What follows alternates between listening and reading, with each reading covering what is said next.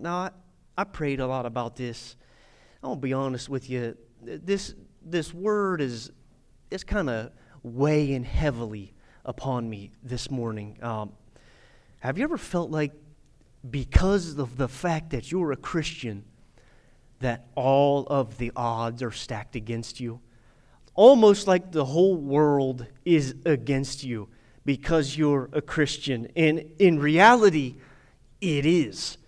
For every born-again, Bible-believing Christian, there's 10,000 heathens. Amen?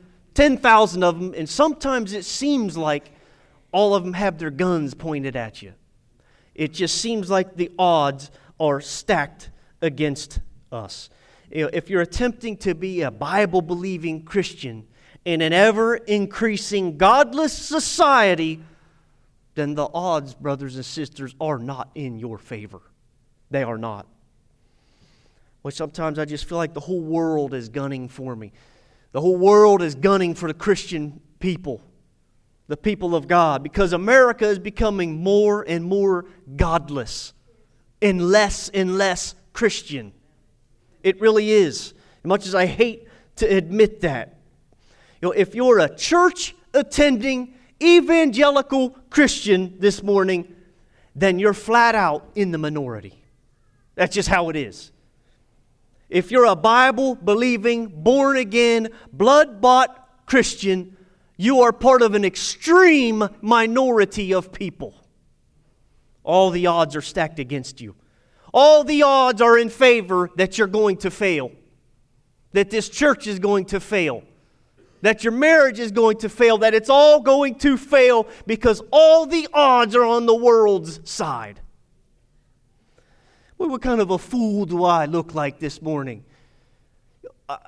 About a year and a half ago when I came on to this job full time to help pastor and help minister at a church, I'm coming from the pharmaceutical field, the number one business in the world. They have all the money in the world. What kind of a fool am I to sign on and say, yeah, I'll help pastor a church? I looked it up. Over 6,000 churches fail a year in the United States. They collapse. They shut their doors because no one's coming anymore. Boy, all the odds are stacked against us. They're all stacked against us. The whole world is against Christians. Well, the chances are high. Listen to me now. The chances are high that your kids will leave the faith. They will. That they'll get to a certain age and they'll throw in the towel. Chances are high that your marriage doesn't last. It does not make it. Just how it is. Chances are very high that one day you say, I'm not going to church anymore. Very high. Okay, now, I don't want to come off as depressing everyone. I know I probably have you half depressed already. I don't want to discourage you, but we need to be honest with ourselves this morning. I have some statistics that I would like to go over with you. Now, they're not very good statistics, but before I do, I want to tell you about statistics. I've taken classes on statistics. I've studied them. I've generated them. Statistics do not care whether you believe in the Bible or not. Statistics do not care if you worship the Lord or not, or if you're a Christian or not. Statistics just give you data. They show you what is. We can study statistics, and they can show us trends in society. They can show us patterns in society. Data can be used to measure certain metrics in our society. It can give us percentages, okay? So I'm not too worried about your feelings being hurt by statistics because they just are. It's what the numbers are, okay? Now hang on for a minute and bear with me as I go through a bit of negativity. Okay, so here's my statistics. Number one, this is from the Barna Group. They do lots of stats. And Pew Research, they also do lots of stats as well. Listen to me. 2/3, roughly 66%. 2/3 of all American churches are experiencing either A, no growth, or B, a decline in numbers. the majority of churches in this nation are either stagnant, not growing, or they're going the wrong way. In other words, less and less people are coming to the house of God. 66%, the majority of people are not coming to church anymore. Listen to this one, and this one bothers me real bad. More than 2 million Americans have left the church every year for the past 7 years. So go back 7 years ago, 2 million per year. That's 14 million people in America have said, I'm done, not going anymore. That's a large percentage of America. What is there, 320-some million people in this nation? 14 million of them, out of all the millions that don't go in the first place, 14 million more in the past 7 years have said, I'm done. I quit, not going, don't need it, not for me. Listen, 65% of all churches, and that's the majority again, 65% of all churches in America have less than 100 people in their congregations, including all their children. So, in other words, the majority of all the churches in America are very small, tiny little blips on the map, have less than 100 people. You go around and travel to there's churches everywhere in this nation. Half of them are closed, and the other half of them are doing poorly. Like I said, I don't care if your feelings hurt. This is just what is. Now, do you know what this statistic means? Do you know what these stats mean? It means that there's a high probability of you saying, I'm done. I'm quitting. I'm not coming back. We can't argue with the facts. Most churches are doing poorly these days. There is a high chance that you are going to say, I'm not going back anymore. I got better things to do on Sunday mornings. Well, I pull out of my road onto Route 40 every day when I come to work or wherever I go. And the only day I barely have to look both ways is Sunday morning when I'm on my way to church. Saturday morning, I got to wait a minute for people to clear up. Monday morning, Tuesday morning, it's all the same. I got to wait for people to get out of the way so I can pull out and join traffic. But Sunday morning, I can almost just blow right through the stop sign because there ain't any traffic at all. There is a high probability that you'll quit coming to church someday. You know what this means? It means, and we can't argue with that, you are most likely to quit church someday. Well, I'll tell you what, the odds are not in your favor that you will continue to come to church for the rest of your life. My second set of data points. Now, this is from the Barna Group, and this is also from Georgetown University. Listen, 70% of all young people who grow up in church leave the church by their 20s. 70% out of them. If we had a 10-sided die this morning, and we took a young child, maybe one of my own sons even, and we said this roll of the die represents whether my son will continue to come to church or not, 7 out of 10 chances are he's going to say, that Christianity's not for me, I'm done by the time he hits 20 years old. The odds are not in my favor that my sons will continue into faith. And I got 2 of them, so I have to roll that dice twice. 7 out of 10. And they get into their 20s, they leave.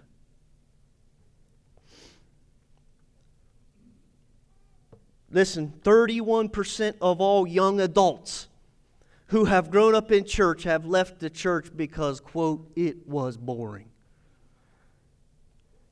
That's a third of our young adults. A third of them who were raised in church say, it's boring. More than half of all young people ages 18 to 24 don't believe the Bible is God's inspired word. More than half of them.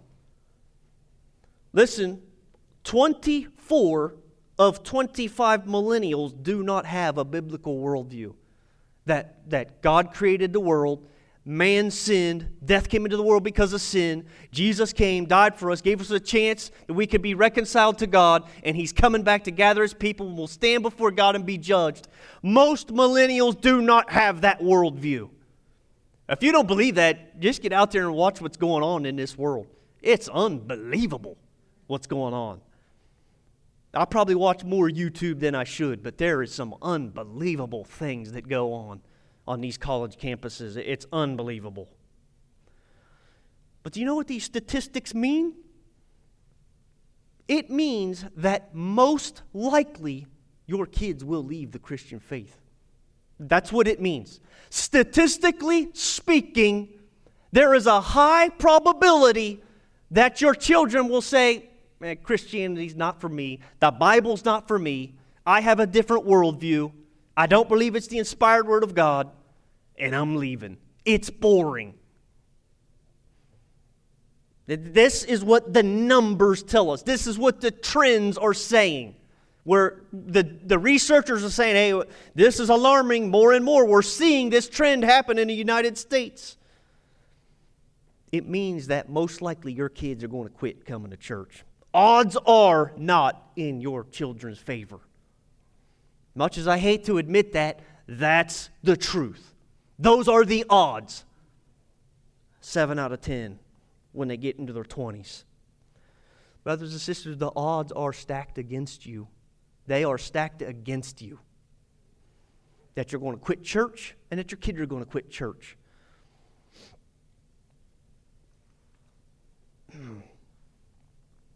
All these odds are stacked against us. Listen, my third set of data. I'll try to keep plowing through this. As I notice from the silence, not many hallelujahs or amens. This came from a law firm out of California, a website I got this from. Listen, there is one divorce every 13 seconds in America. One every 13 seconds. How many have happened just in the time that I've been preaching for these few minutes? By the time it takes a newlywed couple to say their vows to each other, roughly a couple minutes, 9 divorces take place. America has about 2.5 million divorces per year. Listen, over a 40-year span, 67% of first marriages end in divorce. Now, it's slightly down since the 1980s when it skyrocketed, but the only reason that divorce is down now is because people aren't getting married. They're just living together. Do you know what this means? It means there's a high probability that your marriage is going to fail. Again, if we took the dice and we rolled them, almost 7 out of 10, your marriage is going to fail. It's going to fail. The odds, if you had to roll the dice for your marriage, the odds are not in your favor. They are not in your favor. It means there's a high probability of divorce. The odds are stacked against your marriage. They are. All these big things are looking down on you. Here you are trying to be a Christian in an ever increasingly godless society, and all the odds are stacked against you. They are not in your favor. There's more of a probability that you will fail than there are that you will succeed and you'll continue serving the Lord. The Bible says, he who endures until the end shall be saved. But the statistics say you aren't going to endure till the end. You ain't going to make it. Your family's not going to make it. Your children aren't going to make it. Your church isn't going to make it. It's all stacked against us.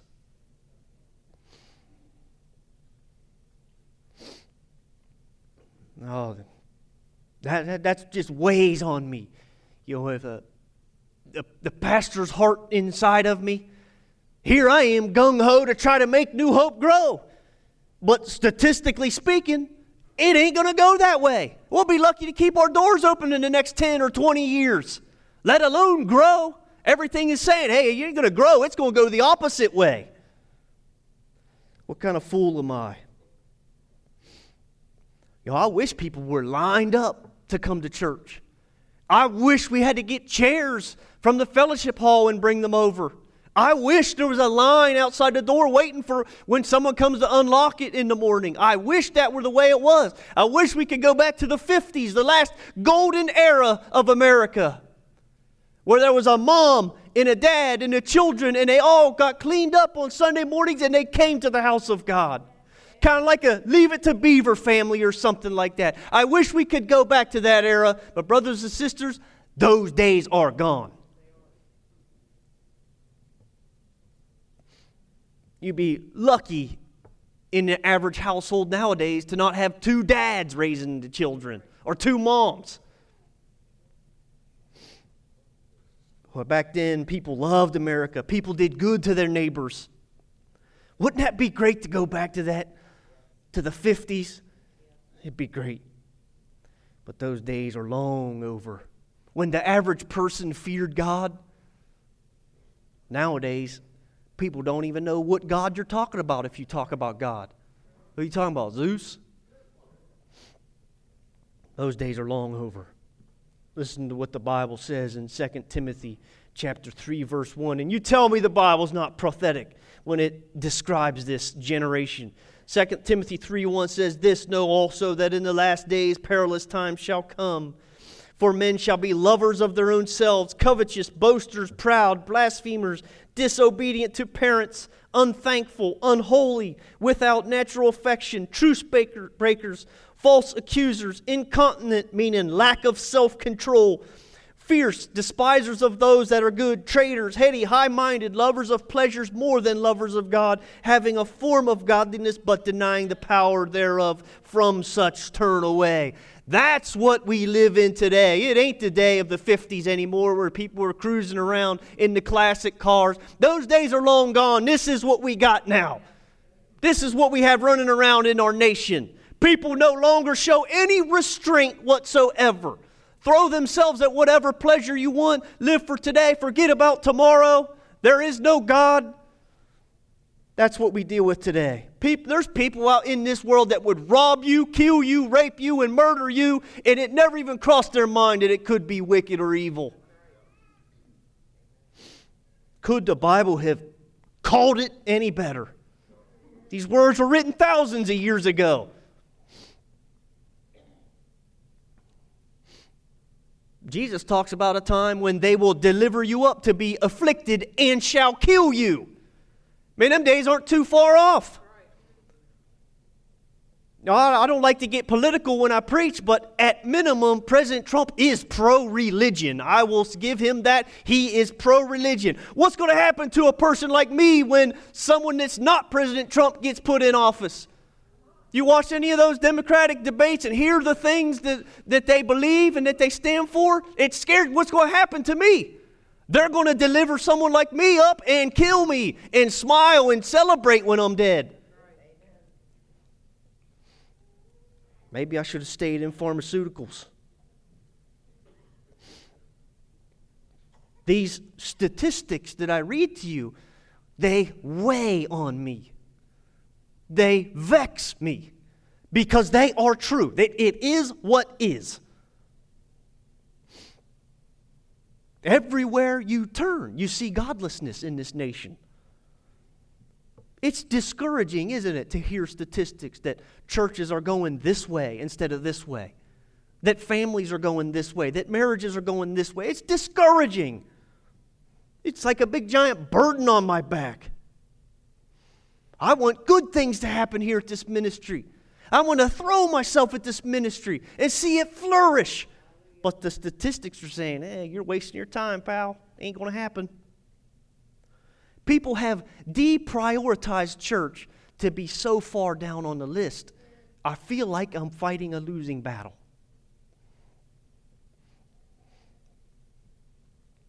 More and more people drift away from Christianity, and it is discouraging. If you have any discernment at all, you have to be able to see this. The last 50, 60, 70 years in our nation, you have to be able to see this spiritual decay in our nation. If you have any discernment, you got to be able to see it. More and more people are quitting. The whole world is stacked against you. You are a part. Listen to me. If you believe this is God's Word, and you stand on it, and you believe it, and you read it, and you live by it, you are a tiny majority. Few find it. And even out of those few, more and more are jumping ship, saying, that's it for me. You know what I believe, though? I believe that the Bible prepares us for those odds. The Bible prepares us for all of the odds being stacked against us. The Bible prepares us for when all the guns are pointed at us. When it's 10,000 versus 1, the Bible prepares us for those statistics. For all the statistics I just read you, the Bible gives us examples for us to read and be encouraged by. Listen to this. We have the Word that we can turn to, and it just so happens I want to look at a couple examples this morning. In your Bible, 2 Peter chapter 2, verse 4. 1 Peter and 2 Peter are excellent books. If you get some time, I suggest you read and study them sometime this week. Peter has an awesome perspective. Peter was an eyewitness. 2 Peter chapter 2, verse 4 says, "For if God spared not the angels that sinned, but cast them down to hell and delivered them into chains of darkness to be reserved unto judgment, and spared not the old world, but saved Noah the eighth person, a preacher of righteousness, bringing in the flood upon the world of the ungodly, and turning the cities of Sodom and Gomorrah into ashes, condemned them with an overthrow, making them examples to those that after should live ungodly."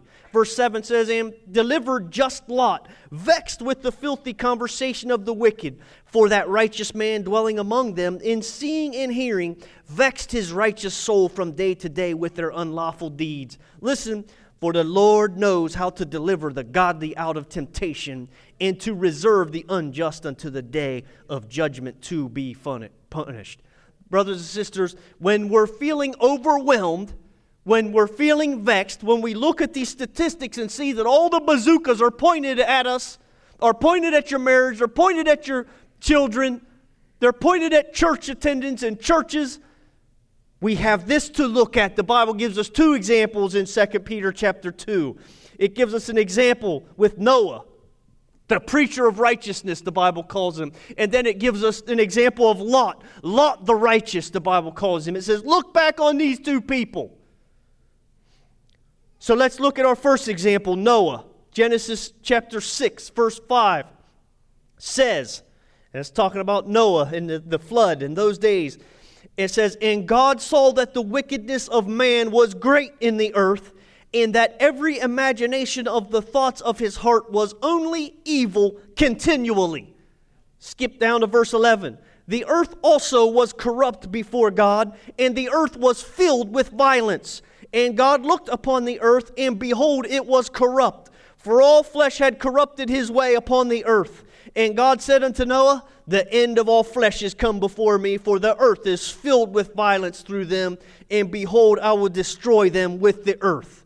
Do you notice some of the descriptive characteristics that the Lord uses in this Genesis chapter 6? It says, evil continually, filled with violence, corrupt. That's what the world was back then, completely evil, continually. Men's thoughts were twisted and warped and godless. That's how it was in Noah's day. Completely corrupt, completely given over to whatever fleshly desires they wanted. Filled with violence, raping and killing. That's what their society was back in these days. Complete abandonment of law and of the laws of God. And then there was Noah. And then there was Noah. You ever thought about, I wonder what Noah's perspective was back then? Wonder if he started scratching his beard thinking, what in the world's going on? Wonder if Noah said, doesn't anyone see the law of God that we have here? Don't you know we're going to stand before God? Everyone around Noah was wicked. Everyone. There was only one righteous family. Only one. I don't know how many people they estimate back then in the hundreds of thousands or whatever it was that was on the earth back then. It wasn't like it was now. There's not billions back then, but if there were millions back then, all of them were wicked except for Noah. Noah in a land of complete godlessness. I wonder if Noah was discouraged like I am this morning. I wonder if Noah was like, geesh, I think I'm the only one that believes in God. I'm the only one that believes in His law. Think about it. The Bible says Noah was righteous. Listen, Genesis 6 verse 8 says, but Noah found grace in the eyes of God. The only one. God's scanning the whole earth and there ain't anyone righteous except for Noah. There was one righteous family on the whole earth. Talk about the odds being stacked against you. Wonder what the church statistics were back then. A decrease of 99.9% in church attendance. 99.9999% of kids leave the faith. 99.999% of people quit coming to church. Talk about being a minority. He was the only one. He had all the statistics against him, all the odds against him. He was the only one leading his family in the laws of God. He was the only man seeking God. He was the only one that wasn't raping, murdering, and thieving. Everyone else was except Noah. And God found grace, or Noah was found in God's good graces. Genesis chapter 7, verse 1. Look what God calls Noah. It says, and the Lord said unto Noah, come thou and all thy house into the ark. For thee have I seen righteous before me in this generation. God calls Noah righteous. Brothers and sisters, whatever is going around in our godless society, whatever everyone else is doing, here we see that Noah was saying, man, everybody's murdering and killing and raping and thieving. But Noah said, this is what I know. I'm going to stick with it. I'm going to continue with it. And God saw Noah. God called him righteous. God delivers Noah and says, come, you bring your family. Noah, the 8th person, delivered from destruction by the hand of God. All the odds were stacked against Noah. But God saw. God's eyes looked and saw all the evil continually except one man, Noah. He clung to what he believed.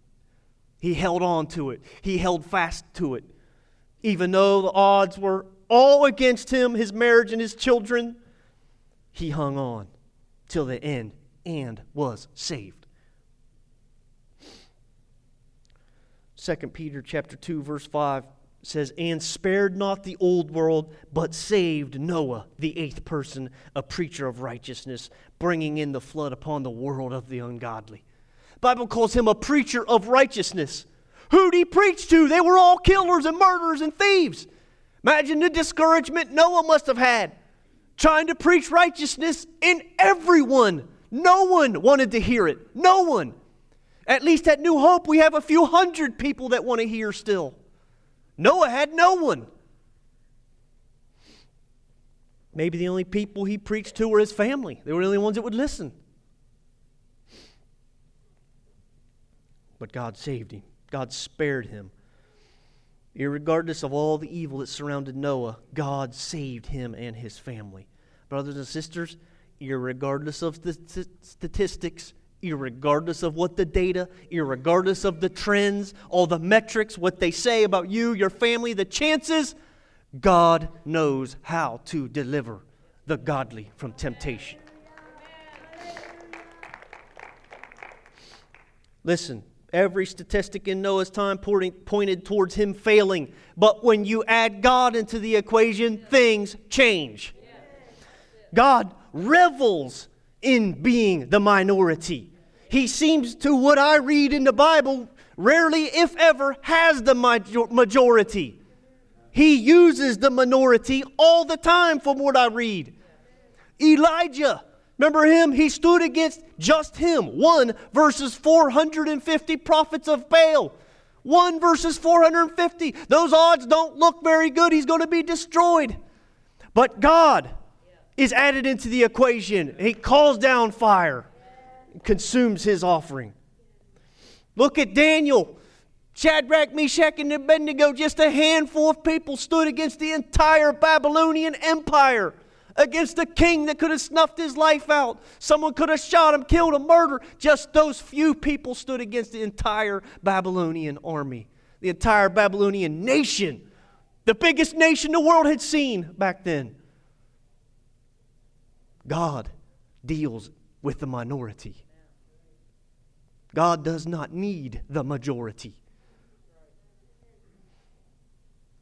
Well, I believe that God is searching for a man or a woman who's faithful, who will not quit, who does not care what the world's trends are, or what the world says is good or you need to do. God is looking for that man. God is looking for that woman, even teenager, who says, this is what I believe, this is what I'm going to live. I don't care what the rest of the world says. God's eyes are going to land on you if that's you.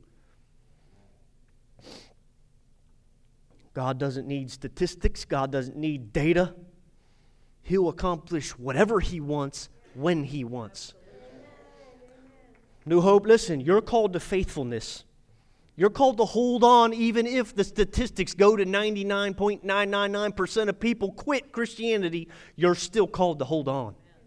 You are. Let's quickly now, I know it's getting late, let's go to our second example. We'll look at Sodom and Gomorrah now. Because 2 Peter gives us those two examples. Now, God is talking with Abraham, okay, in this next passage in Genesis chapter 18, verse 20. God is talking with Abraham, and He's going to destroy Sodom and Gomorrah. Listen, Genesis 18, verse 20 says, and the Lord said, because the cry of Sodom and Gomorrah is great, and because their sin is very grievous. Sodom and Gomorrah was a nasty, wretched city. Those places were completely perverted. Okay? Two men, God sends two angels down, and He tells Abraham what He's going to do. And Abraham tries to plead with the angels and plead with the Lord. No, don't do it. Don't destroy it. Because Lot lives there. And the two angels, they go, God sends them on a mission. He's sending them to go check out Sodom and Gomorrah. Go check into this. See if all this is true, that they're completely filthy and corrupt. So these angels go, and they go to Lot's house. Lot takes them in and closes his gate.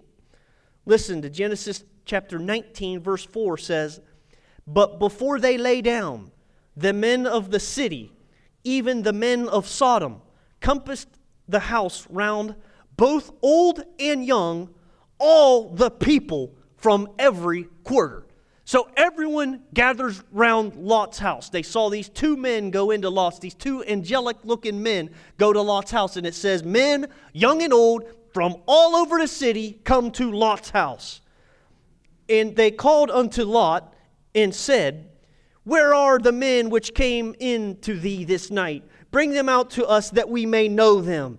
Now, I'm only going to read that to you in the King James Version. I'm not going to read it to you in the other version, because more or less what they're saying is these men are completely sexually immoral, is more or less. They're saying, hey, give us these men. We want to do these perverted acts with them. And it says the whole city came and was pounding on Lot's door to try to get these men to do these perverse things with them. That's how sexually immoral Sodom and Gomorrah was. That's how given over to lust and whatever evil imagination they could come with, they wanted to try it and do it. That's the type of city that it was. Skip down to Genesis 19:13 says, for we will destroy this place because the cry of them is waxed great before the face of the Lord, and the Lord has sent us to destroy it. That's how utterly wicked Sodom and Gomorrah was. Completely warped, completely perverted, perverse entire city. Wonder how Lot felt. The Bible says Lot was righteous. The Bible calls Lot righteous. There he is, this one man, one family, in living in Sodom and Gomorrah. Complete filth, homosexuality, and you name it. It was going on in Sodom and Gomorrah. And then here's Lot. Wonder if he felt kind of like Noah did. What in the world's going on here? He was the only one. Matter of fact, if you read Abraham and the Lord go back and forth, and the Lord saying, Abraham says, for 50, will you spare that city for 50? Abraham was trying to stand in the gap for those people, and the Lord says, okay, for 50. And Abraham dares to get God go all the way down to 10. If there's 10 people, will you spare the city? And God agrees to it, and they can't find 10 righteous people. They fail to find 10 righteous in the cities of Sodom and Gomorrah. Not even 10. Lot was the only one. The only one left reading His Word. The only one left praying and making supplications to the Lord. The only one left doing Bible studies with his family. The only one. All of the odds were stacked against him. All of them. Well, I wonder how Lot felt. Matter of fact, the Bible tells us how Lot felt. The Bible says that Lot was vexed. Meaning this giant big burden was on his back, and he would look at his city and think, what in the world are these people thinking? What are they doing? He was vexed. It bothered him. It distressed him that the city that he lived in was so perverse. Righteous Lot. So the angels are there to destroy it. Sodom and Gomorrah, completely immoral and perverse in the eyes of God. One righteous family. That 2 Peter tells us that Lot was vexed. It weighed on him. We talk about the odds being against you. And I can ask the band to make their way back. We'll read Genesis chapter 19, verse 15 as they get prepared. It said, and when the morning arose, then the angels hastened Lot, saying, arise, take your wife and your 2 daughters which are here, lest thou be consumed in the iniquity of this city. And while he lingered, the angels grabbed hold of him, and upon the hand of his wife, and upon the hand of his 2 daughters, and the Lord being merciful unto him, and they brought him forth and set him without the city. And it came to pass that when they had brought them abroad, that he said, escape for your life. Look not behind thee, neither stay thou in all the plain. Escape to the mountains, lest thou be consumed. God's eyes looked all over Sodom and Gomorrah, and they were completely perverse, except Lot and his family. There was one versus thousands. But God delivered Lot, delivered him and his family, delivered him out of that perverse nation, perverse city. New Hope, if I can say anything to you this morning, hang in there. Hang in there. Don't let this go. Don't let it drift away. Don't do it. Hold on to the Lord. Keep serving Him. The Bible tells us to fight the good fight of faith. It is a fight. It is a struggle. There are tendencies inside of us that say, I just don't want to go to church this morning. I'd rather just sleep in. I worked hard this week. I'd just rather take... Those tendencies are in every last one of us. We're flesh, aren't we? But the Bible says to fight the good fight of faith. We're called to faithfulness. Keep serving Him. Ignore the statistics. We know that the statistics are bad. When have they ever really been good? When have they ever really been in God's favor? Never. But God's going to accomplish what He wants to accomplish. Why? Because the Lord knows how to deliver the godly out of temptation.